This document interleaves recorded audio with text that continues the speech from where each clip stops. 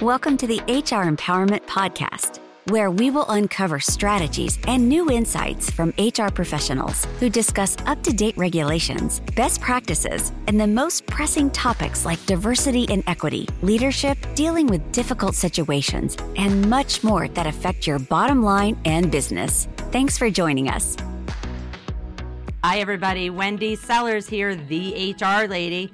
This is a podcast series about personality styles, personality traits, communication, and authentic leadership. I have 2 books which you can find on Amazon or on thehrlady.com. Wendy Sellers here, the HR lady. Now, continuing on our conversation about personality styles and traits, let's talk about authentic leadership. Authentic leadership requires self-accountability and self-reflection. You've heard it before from me. Grab that mirror. Have you ever been told that your communication sucks? Now, be honest. Or have you wanted to say this to someone else? I'm sure you're all nodding your head at this point. Now, you, or they in some cases, need to understand that there are different styles of communication. And they are often driven by our natural personality attributes. I know, it's not all great news, but the good news is I'm going to give you an action list, or you can give it to them. Number 1, understand your personality styles and your personality traits. Number 2, learn and understand theirs.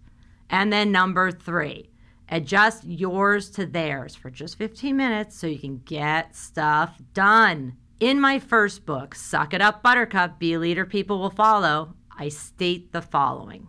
Now, even if you're a natural born leader, it doesn't necessarily mean you're leading anyone to greatness.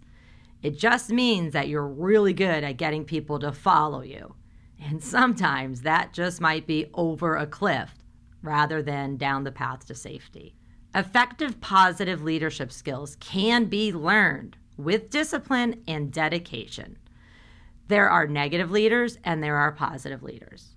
I want to help you become an effective positive leader who inspires and motivates others to do what you want them to do out of satisfaction, not out of fear. You see, fear is a short-term motivator, and yes, it's sometimes necessary, especially in an emergency situation. You see, satisfaction is a long-term motivator and a heck of a lot easier on both your blood pressure levels and theirs. Getting back to authentic leadership, it requires one to be self-accountable while still holding others accountable. It requires leaders to take the blame, not point fingers, and to bring out the best in people in a genuine and trusting manner. People will know if you're not genuine. Leadership is not about control and power. So this means leadership is about self-discovery, grabbing that mirror, learning how we communicate with others. Notice I said with others, not to others, and perhaps how we can change, even if it's just for a few minutes, so we can be positive and get stuff done. In the book, I go on to give an example of dealing with loud and direct people. Since I am one of them, I can do that. That's right, I'm a solid D, practically outside the circle. Here's the deal.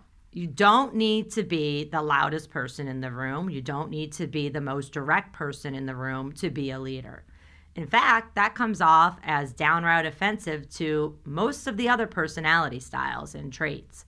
At least that's what I've been told about me being brass and loud and dominant and take charge. You can be quiet, calm, supportive, and a factual hero. You will have to figure out a way around me, the dominant Ds, and my bossy colleagues who will take over your meeting and your conversation. But when you do, it will be glorious. A great way to get dominant personality styles like myself to listen to you is to placate them a bit. They want to be heard and you should listen. Say something like, "So, what I heard you say is that you want a new printer in the marketing department." Great. I will add this to next week's operations agenda and get back with you on the details that the team will need for consideration. Why do you want to do it this way? This gets their attention that you were listening to them. Now, since they probably interrupted you, you can move on to the topic that you were actually there to talk about. If they interrupt you again, simply remind them that you gave them their time and now it's somebody else's turn. And this goes for anyone who interrupts you for any reason, regardless of their personality. You can say something like, I wasn't finished with my thought yet, and then continue with your thought. Give people time limits in meetings. Or when they interrupt you, say, John, I added 5 minutes to the agenda so you can discuss the marketing printer request. Or, sure, John, I can speak to you about that, but I only have 5 minutes. If it is going to take longer, we're going to need to reschedule this. It's all about communication, respectful communication. Bringing out the best in people with respectful communication will never give somebody else something to complain about. Bringing out the best in people also means you're willing to be openly available for communication and two-way feedback. Why? Well, to put it bluntly, leadership is not for the weak. Leadership is for those who are dedicated and willing to put in the extra work in themselves. Leadership is for people who truly want to bring out the best in others. You know what else leadership is? It isn't easy. But just like with any skill, the more you work at it, the easier it becomes. If you never work at it, you will never learn the skill of leadership. You need to keep learning. Here are my 8 recommended steps to improve communication and engagement with your employees or your coworkers. Number 1, remember the answer to this question. Who is responsible for communication? Now take a finger and point it at yourself because you are. Well, everyone is really. But repeat after me. I am responsible for communication.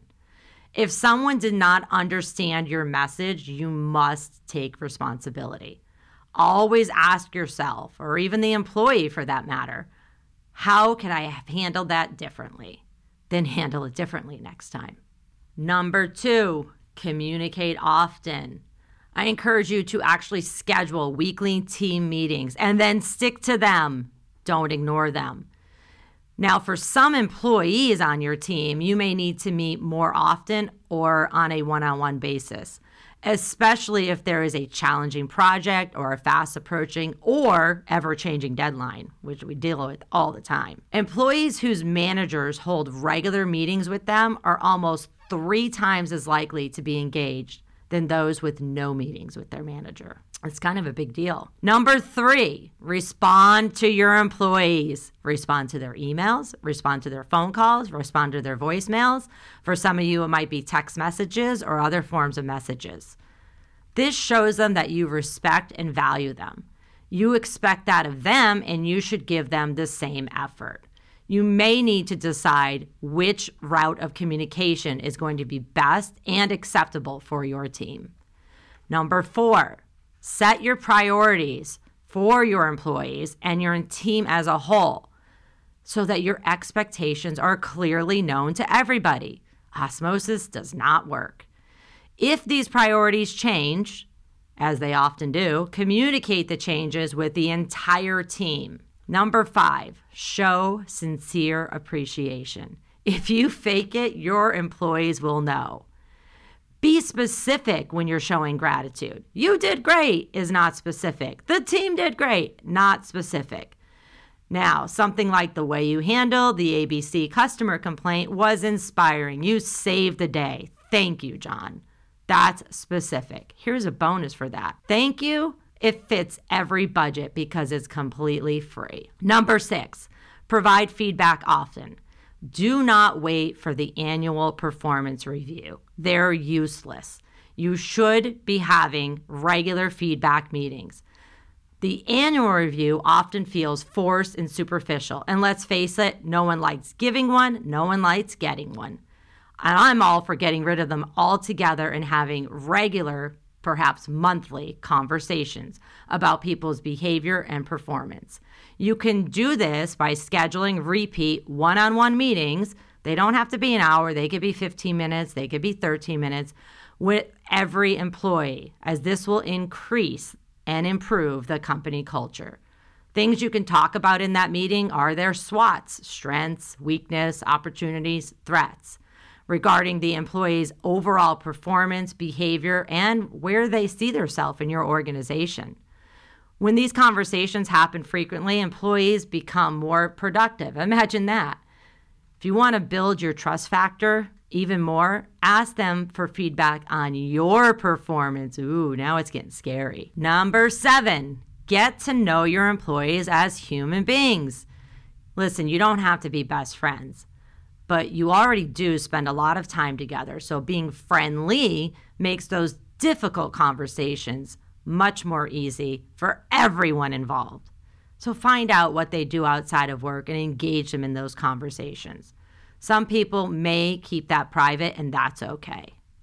And finally, number 8, assist your employee with growing their strengths. Do not assign them tasks or projects that will highlight their lesser strength. Mentoring and coaching are extremely important for building their confidence, their trust in you and your team, respect, and of course, happiness. Do we care about happy employees? Sure we do. Why? Happy employees are productive employees, and that's why we're in business. Building someone up while holding them accountable at the same time is called being a leader. Putting someone down is called being a bully. Now, every once in a while, there's going to be miscommunication. The only assumption you should make regarding that miscommunication is that your intended message was not properly received, even if you clearly understood it. What do? Over-communicate. Over-communicating is the preferred messaging option. Grab a mirror again and ask, no, assume, am I part of the problem? Because you most certainly are probably part of the communication problem in this conversation. Finally, before we conclude this podcast series, again, I want to stress to please be careful when using personality styles and traits in making any type of employment decision. Why? Well, an assessment shows natural tendencies and preferences, as we discussed. Yet, we also discuss a great deal how to adapt to all environments.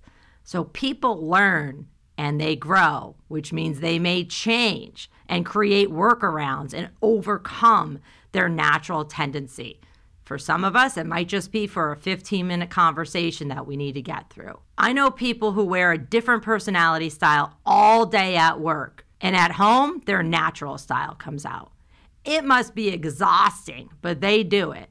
So if you do an assessment and make a hiring or promotion decision on the assessment, you may lose a great candidate or an employee who has adapted and has the ability to continue to adapt with training and development. In today's super competitive world, attraction and retention is vital. Be the leader who uses this information for a positive purpose. Speaking of working in a super competitive world, we know that the biggest issue these days is not just retaining employees, but getting them to come on board in the first place. So plan to do a lot of training. You should be hiring for character and training for skill. So this means, yes, you can be taking personality styles and traits into consideration, but you really should be taking character into consideration even more. What do I mean by character? What I mean by character is their emotional skills, their relational skills, their values, and do their values align with your company values? Do you even know what your company values are? Are they discussed in interviews, in reviews, and feedback systems? If they're not, please dust off your company values, which are usually expected behaviors of how people act and interact in the workplace. And then put in systems to train for the skills that you need. Why are you going to need to train for them? Because a lot of the skills that we need in our workplace just don't exist yet. And so we have no choice but to hire for character/behavior and then train for these skills. Be a leader that you would follow. Be authentic and be sincere. Thank you for following me on this podcast series. Feel free to connect with me on LinkedIn. Take care and stay safe. You may also find my books on Amazon.com. Just search for Wendy Sellers, The HR Lady, or on my website, thehrlady.com. Thank you for joining the HR Empowerment Podcast, brought to you by Aurora Training Advantage. We hope you've gained new insight and strategies to navigate the HR profession. We look forward to you joining us again on the HR Empowerment Podcast.